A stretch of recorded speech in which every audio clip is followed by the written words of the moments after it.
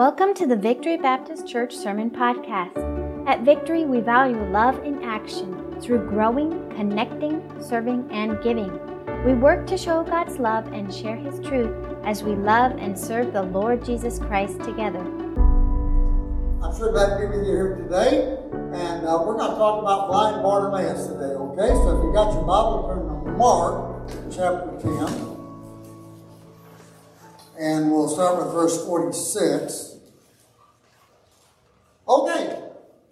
You got your place? Let's bow in prayer. Dear Lord, please help now as I speak. And help me to be used of you, Lord, to speak through me, fill me with your power. And Lord, I pray that you'd help all of us to learn from your word, be encouraged and challenged. So please breathe on me today and speak to our hearts.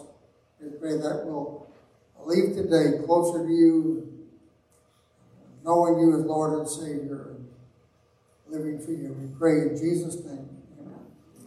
Okay, so this is really just before Jesus went up to Jerusalem for the last time, for his crucifixion. He came down through Jericho before going up to Jerusalem. And in verse 46 it says, and they came to Jericho, they being Jesus, his disciples, and his entourage that was with him. And as they went up out of Jericho with his disciples and a great number of people, blind Bartimaeus, the son of Timaeus, sat by the highway side begging.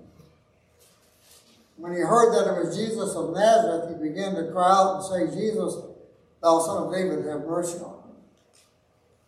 So Jesus went into Jerusalem, and as he was coming out, the blind man named blind Bartimaeus was sitting on the side of the road begging.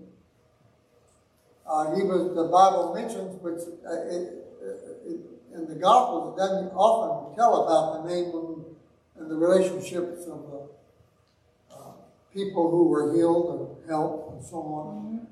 But in this case it does, and I think that the reason it does is because of the significance of their names. Bartimaeus means son of Timaeus, Bartimaeus. And Timaeus means, and I wrote it down here, let me see if I can get it. It means contaminated, defiled, or unclean. That's what his father's name was. Yeah, that's unbelievable. Contaminated, defiled, and unclean. Now, surely that wasn't the name his mom gave him when he was born.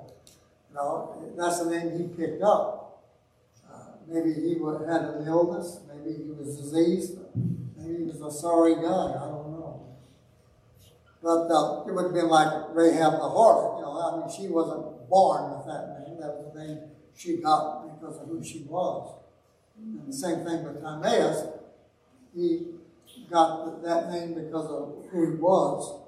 It may be, and I don't know this, it may be that Bartimaeus was blind because of his dad's condition. So who knows? But the point is that Bartimaeus was partially, at least in the shape that he was in, because of his dad. And that's true with all of us, isn't it? Now, I don't mean your personal dad. I have had a wonderful dad. Loved the Lord, preached the gospel, bigger than life to me. I thank God for him. I mean, he was not perfect, of course. He was a sinner. We all are. But he was a good man. I think that was a real bonus for me to have such a godly dad and mom. But still, even if your individual dad was a really good man or a Christian man, we still all have the same father, and that's Adam. And we're all sinners because of Adam. And in fact, in Romans chapter 5, verse 12, it says, wherefore as by one man sin entered into the world, and so death by sin. Mm-hmm. And so death passed upon all men, for that all have sinned. And so you really see something there, gang. There are two indictments here against us, that is in Romans 5:12. There are two indictments against us from God and from the Bible. We're sinners by nature through Adam. Wherefore, as by one man sin entered into the world. That one man was Adam. Mm-hmm. we became a sinful race of people because of Adam. Now today, we know about genetics. We didn't know about that very long ago, did we? Most of us here today are old enough that we remember when they discovered and figured out the thing about genetics. And we know about genetics, and Adam became the father of a sinful race of people, and he passed his nature down to you and me, to his kids. So he had kids, they had kids, and they had kids, and so on, till we get to you and me, and we all have the sin nature.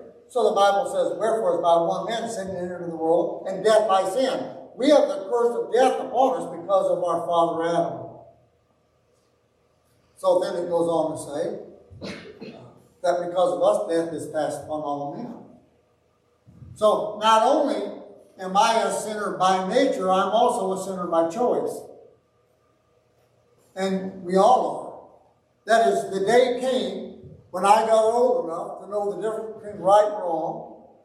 And I don't know when that was. It would, I think, vary between individuals on how much they're exposed to the gospel and the Word of God and teaching. They went to church and so on. But the day came when I knew the difference between right and wrong, and I chose to do wrong on purpose. Mm-hmm. I said, here's right, here's wrong, and I'll do this. I'll do the wrong. So there are two indictments against the human race and against you and me. One is from our father's sin, Adam, and one from our own sin, our choice to sin that you and I have done. So we're sinners, and there's two indictments against us. So maybe that's why that the scriptures here tell us about the significance of Bartimaeus and Timaeus was because we all have a sinful father. But anyway, he was sitting on the side of the road and he was begging. Now later on we're going to see that he's going to throw away his coat when he came to Jesus. Back in those days, the government could issue a person a permit to sit on the side of the road and beg, because Timaeus couldn't work for a living because of his sight. They didn't have a welfare system like we have today in our modern governments, in the first world at least. And so people had to get permission from the government to ask for alms so they could live. And today we would get a paper saying that we have permission to do something from the government. But back then, what they would do for a beggar is they would give him a coat or cloak, and he would put it on. And that cloak was a certain color and a certain design, and people could look at him and say that it was like a certificate. He had permission to beg. And so Bartimaeus obviously had permission to sit by the roadside begging. Now, he had heard of Jesus. He might have been inquisitive. He heard that Jesus could heal people. And here was a blind man. He had no idea, maybe, that Jesus would ever come by him. But don't you think that maybe in his longest, wildest dreams, he said, oh, wouldn't it be something if Jesus would come by me? I was hungry, Lord. You know, we tend to think today that in the United States, people don't want the gospel, that their gospel is hardened like that. They want to be saved. We get arguments with people, and that just proves our point in our mind. Mm-hmm. But you know, actually, in Casa Grande, let's see, with your population here, there could be thousands of people in this area right here that would come to Christ if they just had somebody that loved them enough to tell them about the gospel. Not getting in a debate with them or an argument with them or a dispute with them, but then sit down with the Bible and tell them how to know Christ, come to Christ. My wife and I are going to talk to several people that we've got on our heart in the next 2 or 3 days. We're going to go see them, hoping in with Christ. And so it's really important that you have a word for people, because there are a lot of people who want to come to Christ. There are a lot of people. I've run over people, run around people all my life who are hungry with the gospel. On planes, bus stations, restaurants, on the street, in homes. People who are hungry for the gospel. I had a guy said to me one time, I was trying to witness to him, and he said, well, I don't even know if there is a heaven or hell. I said, well, I can see that.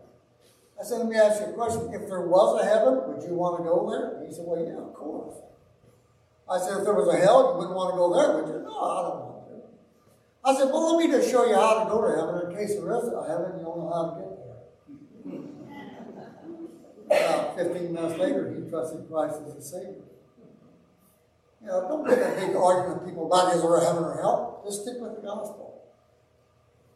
And after that man accepted Christ, we talked for a few minutes, and I was telling him how what he needed to do next in Christ. You know, get baptized, get in church, let people know you're a Christian. And I said, now, about your question about is there heaven and hell. He said, oh, I got that settled a while ago. There are a lot of people hungry. I was in Cambodia, been 2 years ago now, and it's a Buddhist country. And we're not allowed to speak on the streets or anything like that. And so we got permission from a man who was a Buddhist man to have a service in his backyard. And so we went there and had a service. I don't remember exactly. I'm going to say there was like probably maybe 40, 60 adults there. And about 2 million kids running through. And they were fighting and wrestling and running over here, running over here and sitting down and getting back up and going over. And you just had to try to speak over them. But we had a number of folks come to Christ. It was wonderful. People with hungry hearts. Who were Buddhists. They wanted to come to Christ. So after the service was over, we were meeting people and so on, and a pastor came up to me and he said, did you know that the mayor is here? I said, no. I said, the mayor of the city here? Yeah. He came to the service? Yeah. Oh, wow. Well, I'm really honored that. I wish I had known that. That's tremendous. He said to me, he said, would you like to meet him? I said, sure. He said, well, come on. So we walked over, and there was a young guy there in a polo shirt and he had a Yankees baseball cap on. And a sharp-looking guy. He was a sharp-looking young man. And so I shook his hand. We talked for a minute. He said, I want to really thank you for coming. He said, we need what you had to say today so bad. He said, my people in my city, he said, that's what we need. He said, would you ever come back? I said, well, if I can, and God leads me, we can get the funds and so on. He said, well, I really appreciate the fact that you're here. I said, well, let me ask you a question, Mr. Mayor. I said, are you a believer? He said, yes, I am. You are? Yeah. You're a Christian? Yes, I am. Here in this Buddhist country? Yeah. You're a Christian? He said, yes, I am. I'm a Christian. I said, that is fantastic. I said, how long have you been saved? How long have you known Christ? He said, oh, about 15 minutes.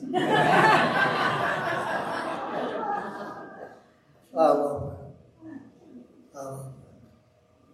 There's a lot of people who know Christ. So Bartimaeus was sitting on the roadside here, and Jesus came by. Look at verse 47.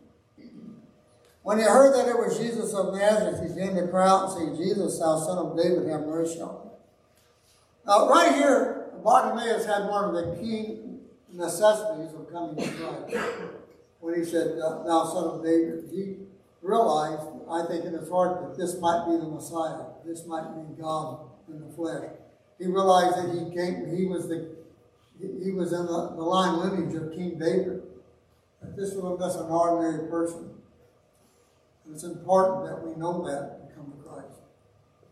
Verse 48. And many charged him that he should hold his peace, but he cried the more a great deal, Thou son of David, have mercy on me. And Jesus stood still, and they commanded him to be called. And they called the blind man, saying unto him, Be of good comfort, rise, he calleth thee. So the crowd tried to shut him up.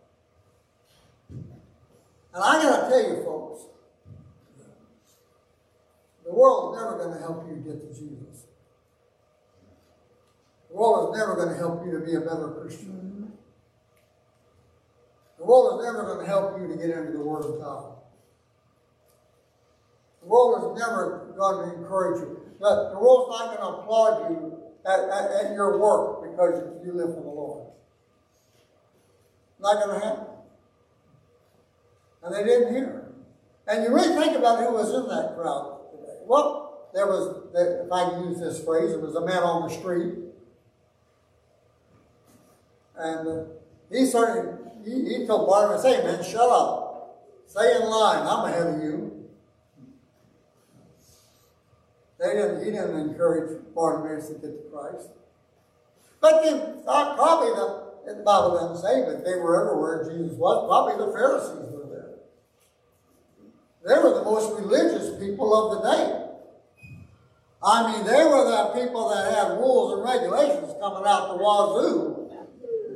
I mean, they had everything figured out. They had this is right, and this is right, and this is wrong, and this is wrong. Black and white, boy, they had it all. And they were special. They were members of the church that we are better than you, church. They were but they didn't have that poor blind man get to Jesus. They had seen Jesus heal other people. But they didn't care enough to say, here's a guy who's a beggar, poor, sitting in the filth of the road. Let's get him to Jesus. No, they didn't do that. And then let's see who else was there. Well, the disciples were there. The disciples were good folks. They loved the Lord. They had given up everything to follow Jesus. They were a follower of Christ. They were trying to mimic Christ. They were saying, here's what Jesus is like, and I want to be like that. That's good, isn't it? A lot of us are disciples of Christ. We don't do a very good job of it, maybe, but we want to be like Jesus, don't we? Wouldn't that be wonderful? We could be like Jesus. And they were good guys. They were sold out. Most of those guys would wind up dying a martyr's death. But they didn't help Barnabas get to Jesus either. Let me tell you something, folks. It is really important that we invest our life in getting people to Jesus. In personal witness, in our giving, in our prayers, in our life. Win somebody to Christ. Be a part of it. Keep somebody out of hell. Do your part. Help people to come to Christ. Now, I think it's interesting. Jesus stood still. Don't you just love that phrase? Jesus stood. Isn't it great that here is the God of all creation? All creation. And yet he'll stop and stand still for you and me. We come to him and say, Lord, I need your help. The Lord's listening. He cares about you. And Jesus stood still and commanded him to be called. Then everybody flipped. Everybody wanted to be in on the act. Hey, come on, brother. Let me help you here. He's calling you. Go on over. And Jesus said to Barnabas, what wilt thou that I should do unto thee? Well, Jesus knew what he wanted. Come on. He's God. But he wanted Barnabas to say it. And you know, God knows what you want, and God knows what you need, and God knows what your hurts are. God knows what your longings are, and God knows what you want to do, and God knows how you want him to help you. But he wants you to come to him and tell him. He wants you to say it. He wants you to come to him. You say, why? Because he wants you to come to that place in your life where you're saying, Lord, I need your help. That's the key to salvation. That's the key to the Christian life. The key to it is when we just come to the Lord and we say, Lord, I need you. And Bartimaeus said, Lord, that I might receive my sight. There's a great analogy here, of course, that we all know. That he was talking about physical sight, but all of us need spiritual sight, don't we?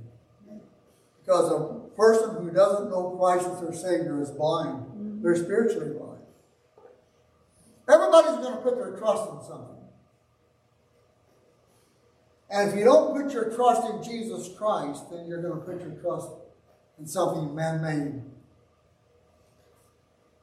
You're going to put your trust in man himself. That's called secular humanism, where we replace God with man as God.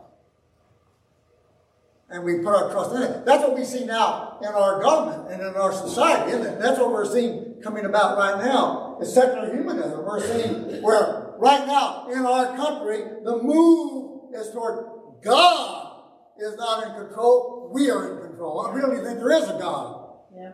We're in control. And so Bartimaeus said, Lord, that I might receive my sight. And Jesus said to Bartimaeus, go thy way, thy faith hath made thee whole. And immediately he received his sight and followed Jesus in the way. So Jesus said to Bartimaeus, what do you want? He said, Lord, I want to get my sight. And Jesus said, thy faith has made thee whole. At that particular second, he was still blind. But Jesus said, your faith has made you whole. And that is such a key, gang, this matter of faith. You know, Jericho is an interesting city. Jericho is one of the oldest cities on earth. And there were 3 Jerichos, all in the same location. There was the first Jericho, which was the Jericho when Joshua and his people came to it, and the walls tumbled down. That was a Canaanite city. Or really, probably wasn't much of a city, but it was a Canaanite town.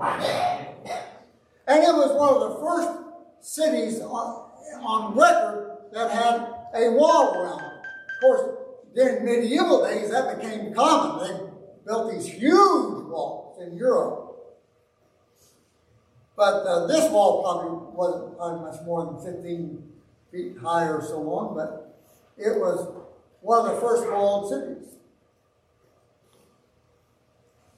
And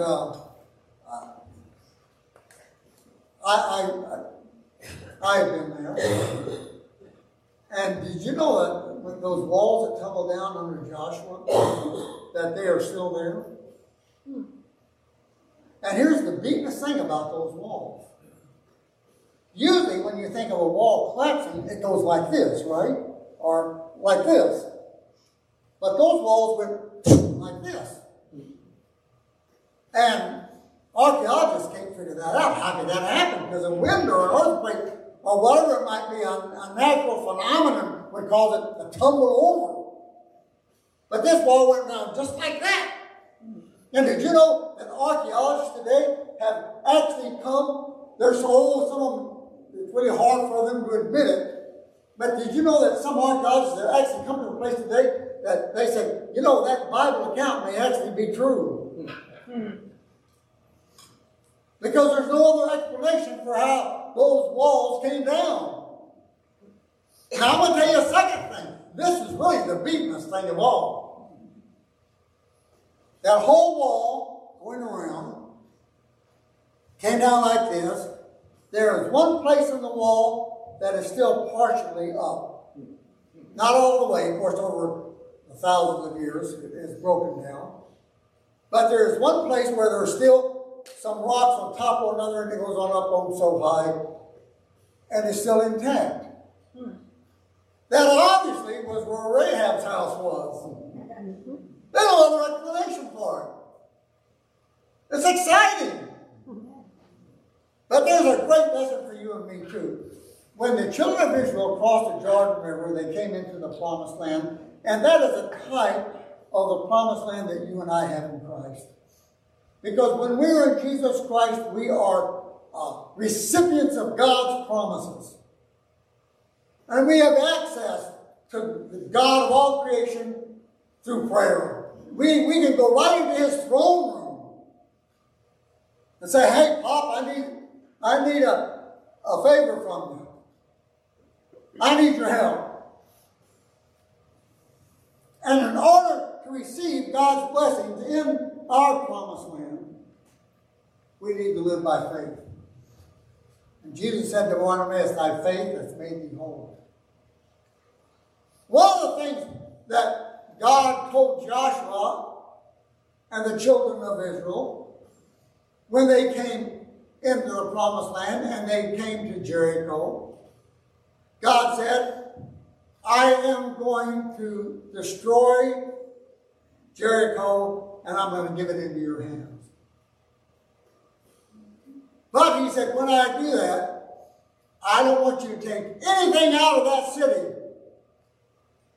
I want you to kill everybody that's in there because they're the enemies of God. And when the kids get grown, they'll be the enemies of God. And you don't need enemies like that in the promised land. And not only do I want you to destroy them, I want you to destroy all they have, all their possessions. Destroy their houses, destroy their animals, destroy their wealth. Don't take anything. And so they did that, except for one dude. A guy named Achan. I think I'm saying that right. And he stole some of the stuff, but then went in and they looted, or he looted, and he got some stuff and took it out. And nobody knew about it, but God knew about it. And the very next battle they had was against another town named Ai, and they were defeated. And Joshua came back to God and said, God, what's going on here? You have promised to give us the promised land. You promised to defeat our enemies, and we've been defeated. What happened? And God said, you didn't do what I told you to do.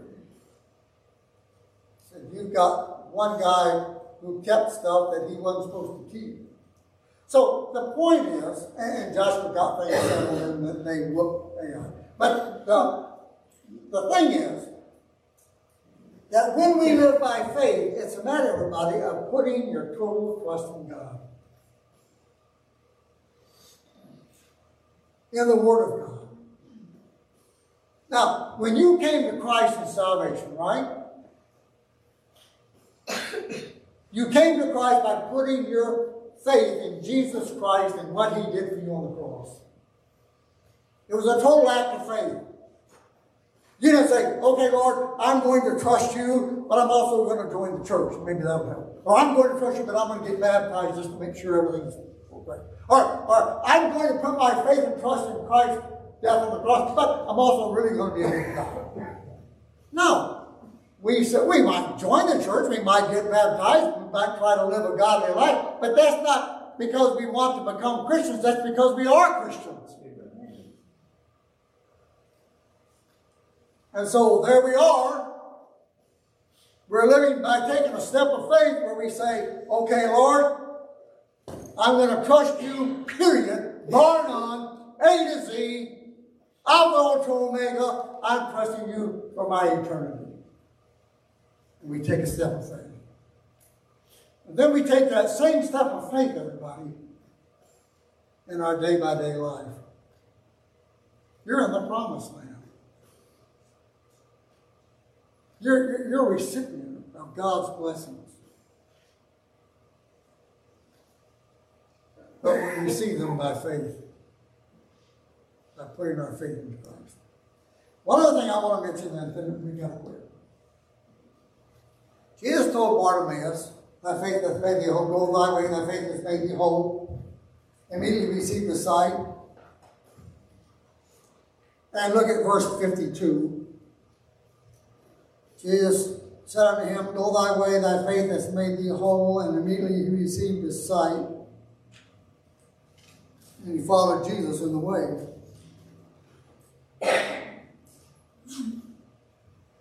When Bartimaeus got his sight, he saw Jesus. And when he saw Jesus, he wanted to follow him. That is, Jesus said to Bartimaeus, Go thy way. Jesus didn't say to Bartimaeus, Follow me. He didn't say to Bartimaeus, Get in lockstep. He said, Bartimaeus, go thy way, go your way. But his way was to follow Jesus. Now listen, everybody, and I'm going to be through here. Listen. If he followed Jesus, where did he wind up? He wound up at the cross, didn't he? Because that's where Jesus was heading. Jesus left Jericho and made his way up to Jerusalem. He was going to the cross. Now, so if we follow Jesus, then where it's going to wind up is at the cross. Now, what does that mean for you? Does that mean that you and I literally, physically get up on a cross and die? No. Well, what does it mean that we're going to follow Jesus to the cross? That means we're going to die for the Lord. Not physically, but as far as the will is concerned. I beseech you, therefore, brethren, by the mercies of God, that you present your bodies a living sacrifice, holy and acceptable unto God, which is your reasonable service. And be not conformed to this world, but be transformed by the renewing of your mind, that ye may prove what is the good and acceptable and perfect will of God. So we're just going to say, Lord, I'm going to die to self. I'm going to die to my ambitions. I'm going to die to my goal. I'm going to die to being rich. I'm going to die to being famous. I'm going to die to being, number one, I'm going to die to being competitive with everybody. I'm going to die for that dream job. I'm going to die for that sports team. I'm going to die for that car I want. So that, Lord, you can take my life and use it for your honor and glory. So every believer here today, we say, Lord, I surrender all to Jesus. I surrender and I surrender. We give our life to Jesus Christ and we die to self, so that he can take us and use us for his glory to accomplish what he wants to do. Okay? Let's bow down. Dear Lord, thank you for your goodness to us. And Lord, we thank you for this wonderful story about Bartimaeus and how you loved him and gave him his physical sight. And Lord, we thank you for the fact that you love us, and we ask that you please, Lord, help us. And Lord, give us victory. And help us to serve you. Lord, please help and have your way in our lives. And I pray that, Lord, there'll be men and women here today and young people who will say, Lord, I'm going to surrender all. I'm going to give my life. So please help in that. Speak to our hearts. We pray in Jesus' name. Thank you for listening to the Victory Baptist Church Sermon Podcast. If you'd like to know more about Victory, please visit our website at victoryarizona.org. You can also connect with us on our Facebook page or by emailing victory@victoryarizona.org. We'd love to help you accept and follow Jesus Christ.